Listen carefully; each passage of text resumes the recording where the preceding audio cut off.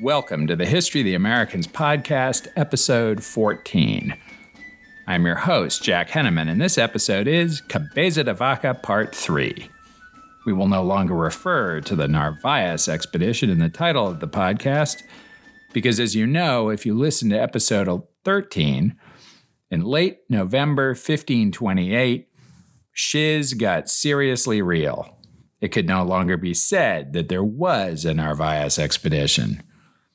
Panfilo de Narvaez himself was dead on a raft adrift with two other corpses in the middle of the Gulf of Mexico, and his original landing party at Tampa Bay in April of that year had dwindled from 300 men and 42 horses to two rafts of 40 or so starving men, each crew unaware of the other, cast away on opposite sides of a barrier island near Galveston on the Texas Gulf Coast.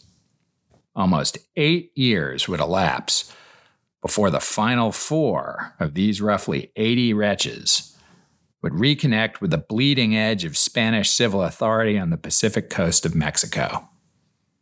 We are recording this episode on March 25th, 2021 in New Orleans. Thank you for listening, and please subscribe and rate us in your podcatcher. Glowing reviews on Apple don't hurt either. And of course, please send your quibbles, substantive corrections, expressions of outrage, and eruptions of enthusiasm to me by email at thehistoryoftheamericans@gmail.com or by commenting on the website, thehistoryoftheamericans.com. Among the castaways on Cabeza de Vaca's raft was a still strong young man, Lope de Oviedo, whom Cabeza de Vaca dispatched to explore the area surrounding their beachhead. About a mile away, he found an unoccupied Indian village. Oviedo took a pot and filled it with fish and headed back down the trail to the beach. 3 armed Indians followed him, and when Oviedo got back to the other Spaniards, the trailing Indians stopped at a safe distance and watched. The word was on the Indian street, though, because within half an hour, 100 men, all armed, had reinforced the first 3 and now surrounded the Spaniards. This was a fairly crucial moment. It was the conquistador's instinct to bluff and bluster when surrounded by Indians, and many a time it served them well. But Cabeza de Vaca was a survivor, and he knew that 100 hale and hardy and armed Indian men were not the least bit afraid of 40 cadaverous and mostly unarmed, strange-looking people. And Cabeza de Vaca's honest words, "We were so scared that they seemed to us to be giants, whether they were or not. We could not even think of defending ourselves, since there were scarcely 6 men who could even get up from the ground." Cabeza de Vaca approached the Indians hat in hand, so to speak, offering them the usual hawk's bells and such to establish goodwill. The Indians gave them arrows in return, which is a sign of friendship, and promised to return the next day with food, which they did. Cabeza de Vaca's raft had run into friendly Indians, manifestly different from the Camones, who sort of automatically murdered the starving survivors on the southernmost raft at the end of last week's episode. After a few days, Team Cabeza de Vaca started to regain its strength and began to consider how it might resume its journey down the coast to New Spain. They dug the heavy raft out of the sand, saved some edible roots the Indians had given them, and rounded up fresh water for the journey. There is unfortunately no record of the receptacles they used to carry the water, but without those horse leg canteens at the ready, they probably used Indian containers of some sort. All set then, what could possibly go wrong? Well, the castaways decided to take off their clothes and put them on the raft so that their threads would stay dry while they all got in the water to push the raft out over the breakers. Accomplishing that, they leapt aboard and started paddling to clear the surf. Suddenly 2 big waves hit, the first drenching them and sweeping the paddles from their hands, and the second overturning the raft. 5 men drowned under the capsized raft. The rest managed to get back to the beach this time naked as the day they were born and every last thing they owned, into the drink. Remember, it was early December and the little ice age was chilling down North America as in Europe. Galveston can be cold even now. Low temperatures in December, average in the high 40s, and can go much lower. But the late 1520s were probably much colder. Our heroes were in trouble. When the Indians returned at sunset with the usual meals on wheels, they were shocked to see the Christians naked, huddled around a meager fire built from still smoldering embers, and the unburied bodies of the men who had drowned. Then we had a moment of which modern anthropologists can only dream. In Cabeza de Vaca's words, they felt such great pain and pity at seeing us in such a state that they all began to cry so loudly and sincerely that they could be heard from afar. This went on for more than half an hour. In fact, seeing that these crude and untutored people, who were like brutes, grieved so much for us, caused me and others in my company to suffer more and think more about our misfortune. According to the notes in my version of Cabeza de Vaca's narrative, modern ethnologists who studied other accounts of the now extinct Indians from the Texas Gulf Coast have concluded that weeping in this manner was customary. So contemporary scholarship has validated this first observation of Cabeza de Vaca. Sadly, the origins of the custom or its purpose, if there were any other than the obvious expression of grief, are lost to us today. In now even more desperate straits, which would have seemed almost impossible, Cabeza de Vaca forthrightly asked the Indians to take them in at their village. The Indians agreed to this, still by sign language, and went off to make preparations. The generosity of this small tribe, a few dozen families at most, was remarkable. They returned that night, having built bonfires at intervals between the beach and the village so that the naked Europeans could warm themselves along the way, and all but carry the castaways from fire to fire and eventually to their village. There they had prepared a big house with multiple fires inside and a big celebration with dancing and food, and undertook to feed the Spanish thereafter. 40 additional mouths to feed was not a trivial burden for a small group of hunter-gatherers, and yet these Indians took them in. After one short digression, which involves the exciting moment when the men from the two rafts come in contact with each other, we will come back to these Indians. Shortly after arriving at the village, Cabeza de Vaca saw an Indian with European trinkets. On interrogation by the usual means of gesticulation, Cabeza de Vaca learned that the Indian had obtained them from another group of men just like him elsewhere on the same barrier island. He dispatched 2 men to look for the others, and they quickly encountered the group from the Dorantes Castillo raft headed in their direction. Consider how amazing this must have seemed. These 2 groups had last seen each other weeks before at the crossing of the Mississippi Delta, and somehow landed in opposite sides of the same island after randomly floating hundreds of miles. I know what you're thinking. Yes, the Dorantes Castillo team still had their raft. The combined group picked the fittest among them to sail, or at least paddle, the raft south and bring back help from New Spain. Sadly, that raft broke apart shortly after embarking, too, with, as was becoming a habit, all possessions going under the sea. So then Plan B. They picked 4 men who were confident swimmers to schlep down the coast an indeterminate distance. We know it is about 400 miles, but they didn't, to Panuco in New Spain. Predictably, not knowing how to hunt and stuff, or maybe running into hostile Indians, they all died along the way. So now we have something under 80 Europeans wholly dependent on 2 small tribes of hunter-gatherers. Let's talk a bit about them. The tribes along this stretch of the Texas Gulf Coast and for some distance inland were, in fact, hunter-gatherers rather than settled farmers. Professor Andres Resendez summarizes the relevant aspects of their culture and how it played out during the very cold winter of 1528 and 29. Nothing could have prepared the castaways for the lifestyle they would have to adopt to survive. The Capoques and Hans, those were the two tribes on the island, were fully nomadic peoples.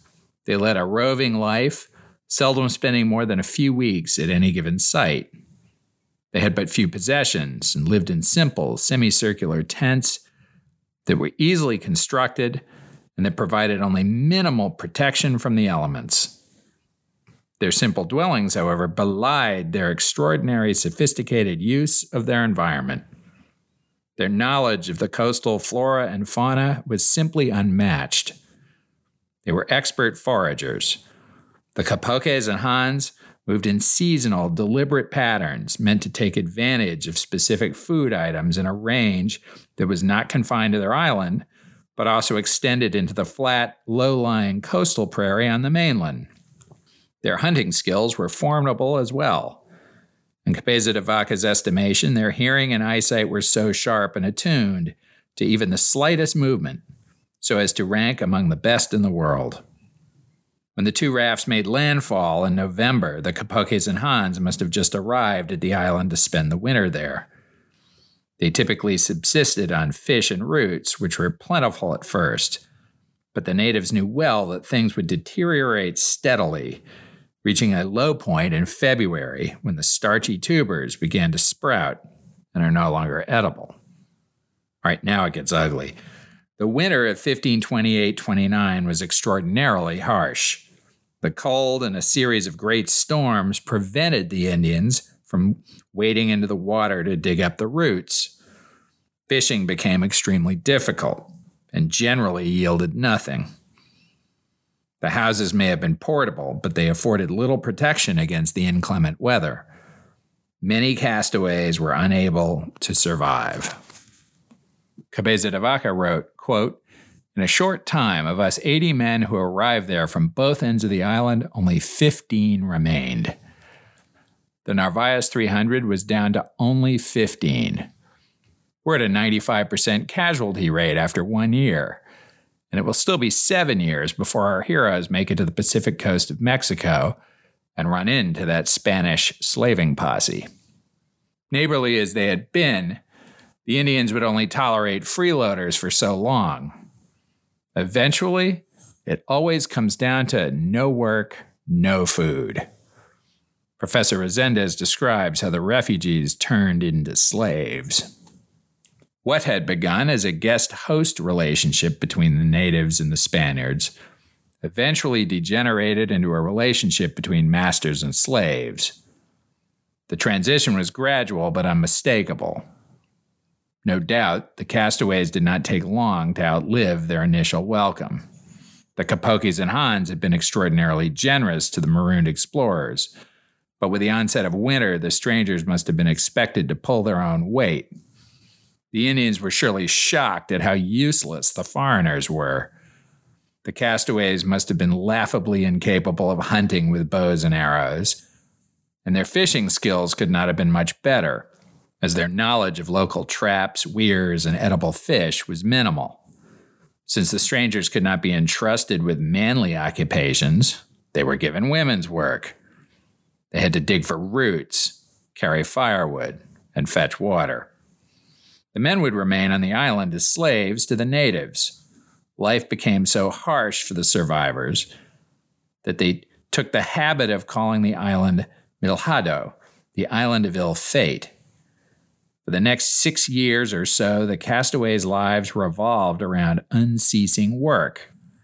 Their chores were deceptively trivial: carrying wood, digging for roots, or fetching water. There was nothing insidious or cruel about these activities, but they were constant, as well as physically challenging and often painful. The heavy stumps chafed directly against their bare backs, and the bearers' feet were hurt from walking over summer-hot sand and amidst fierce spiny plants.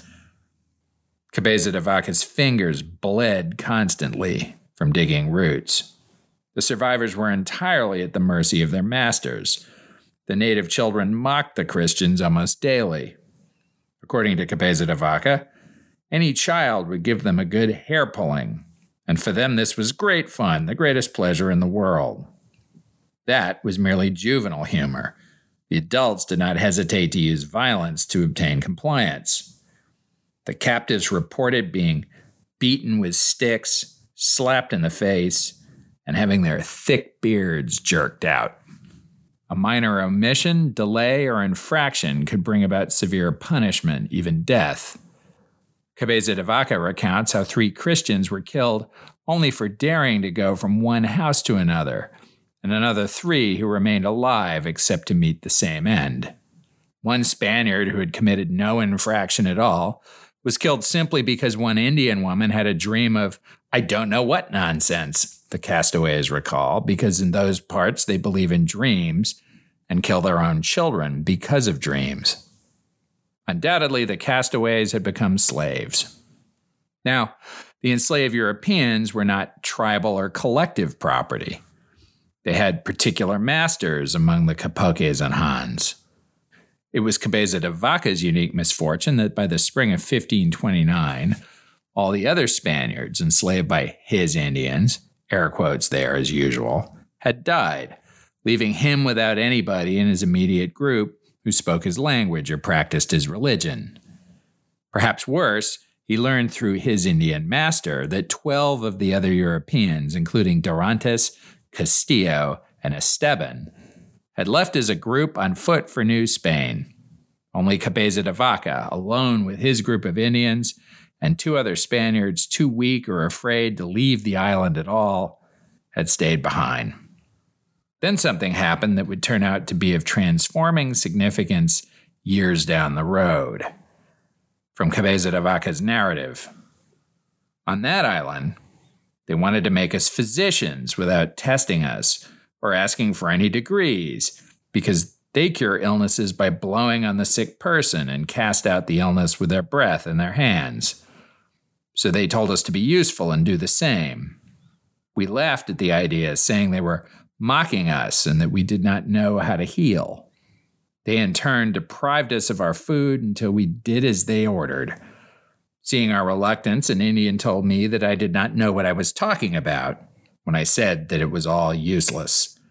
He knew that even rocks and other things found in the fields have beneficial properties, for he healed and took away pain by passing a hot rock across the stomach. But I know every rock and tree and creature has a life, has a spirit, has a name.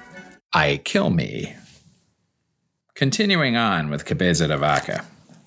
And since, he said, we were powerful men, we were certain to have greater powers and properties. In brief, we were in such need that we had to do it, putting aside our fear that anyone would be punished for it. So they're afraid they'll fail.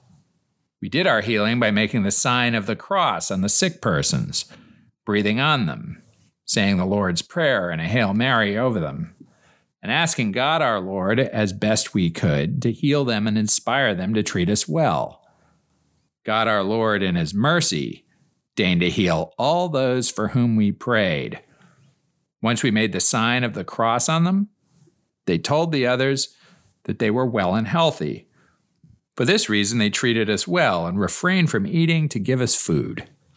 Eventually, perceived capacity of the Spanish to heal, whatever the mind, body, spirit process, would transform the lives of the Spanish and give rise to the first mass religious movement in North American history, nearly as anyone knows. After about a year, Cabeza de Vaca resolved to flee his original group of Indians and join another band from a different tribe, the Charucos, who were then living in a forest on the mainland.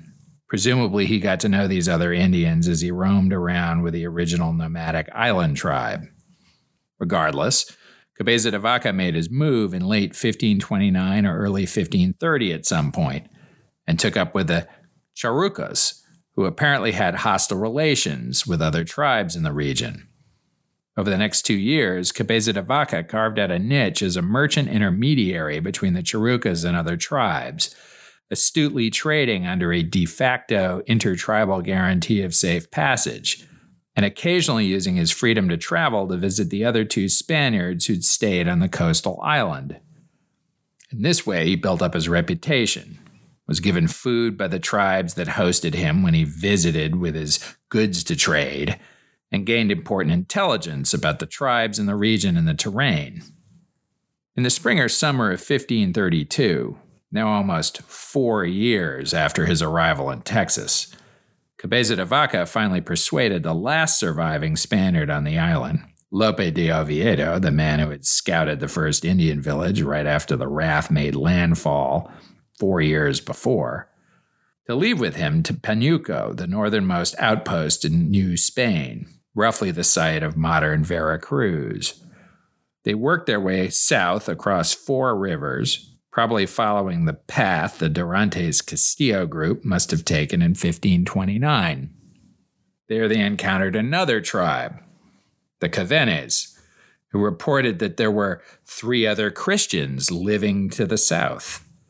They further reported that the Indians treated the Christians very badly, killing 3 of them for their own amusement and slapping them around. This having been demonstrated on poor Lope de Oviedo, he turned tail and made his way back to Malhado, the original island. We do not know what happened to him, but he'd lasted 4 tough years, so perhaps he lived as a hermit on the coast of Texas until ripe old age. Or maybe he died a few days later, cold and alone, trying to cross back to the island. Either way, Lope de Oviedo had seen his last European face. Cabeza de Vaca stuck with the Cavenes, who rotated their way to the banks of a river where there grew many pecan trees, and many bands of Indians gathered to eat the nuts in season. The river's thought to be the lower Colorado River, which flows through Austin down to Matagorda Bay, although I've seen one source that says it was the Guadalupe, a difference that I concede is interesting only to Texans. In any case, as Cabeza de Vaca approached an Indian dwelling, out of nowhere, Andres Dorantes emerged. It was the fall of 1532, and the two hadn't seen each other for 3.5 years. Dorantes took Cabeza de Vaca to see Castillo and Esteban, and they caught up with each other while eating pecans. This is when Cabeza de Vaca learned the fate of the 12 who had left Malhado in the spring of 1529. The short version: 9 of the 12 died by drowning or on account of Indians, leaving only Dorantes, Castillo, and Esteban, who threw in the towel and enslaved themselves, as it were, to local Indians, rather than continuing on their journey south. A group called the Yguazes took Castillo and Esteban, and the Mariamas took Dorantes. Their convergence, along with the Cavenes and Cabeza de Vaca, was no accident. They all came for the nuts. In the comparing of notes, they learned there would be other such opportunities for convergences, including in the summer, when the same tribes would gather to eat prickly pears in the lower Nueces River Valley, west of Corpus Christi. When the tribes dispersed from the River of the Nuts, Castillo and Esteban left with the Yguazes. Dorantes was with a family of the Mariamas tribe, who took on Cabeza de Vaca as a slave as well. So they had each other now, which was nice. Cabeza de Vaca had a lot to say in the way of anthropological observations of the Mariamas, and those are rendered with additional scholarship in the notes to various versions of his narrative, and in A Land So Strange, the epic journey of Cabeza de Vaca, by the aforementioned Andres Resendez. Both are great reading if you want to learn more. Regardless, joining Dorantes and the Mariamas meant that Cabeza de Vaca had to give up his sweet life as an itinerant trader. So it was back to arduous slaves' work for him. A difficult adjustment. In the long Texas summer, Dorantes and Cabeza de Vaca were tasked with keeping the swarms of mosquitoes at bay by tending all night smoky bonfires in a ring around the camp, which itself moved every 2 or 3 days. Hauling the wood was exhausting, and if they fell asleep, the Indians would wake them by beating them with sticks. In early 1533, now 5 years after the Narvaez expedition landed in Tampa Bay and 4.5 since the rafts hit the beach in Texas, the two tribes traveled to the Prickly Pear grounds, and the 4 castaways were together for the summer. Their plan was to escape in September, as the tribes were going their different ways. But without warning, a couple of the tribes broke into conflict over a woman, and the Mariamas and Iguazas dispersed ahead of schedule, separating the castaways again. It would be another year before they would be together again at the Prickly Pear grounds. So another year before they could plot their escape to Panuco in New Spain. That year, from mid-1533 to mid-1534, was very tough on Cabeza de Vaca. Hunger and harsh treatment drove him to escape to other tribes 3 times, imperiling his chances for meeting up with the other 3 the following summer. Miraculously, they managed it, though, and in September 1534, now almost 6 years since they landed in Texas, after a series of lucky encounters and tips from friendly Indians, the final 4 survivors of the Narvaez landing party gathered under a full moon and headed south, joining a band of friendly Indians known as the Avavaras. This seems like a great place to stop. Thank you again for listening. Please subscribe to the History of the Americans in your podcatcher of choice. Rate the podcast robustly. And if the spirit moves you, please write a review on Apple or wherever you listen. As always, please send me comments, criticisms, corrections, questions, and pats on the back by email at thehistoryoftheamericans@gmail.com or on the website for the podcast, thehistoryoftheamericans.com.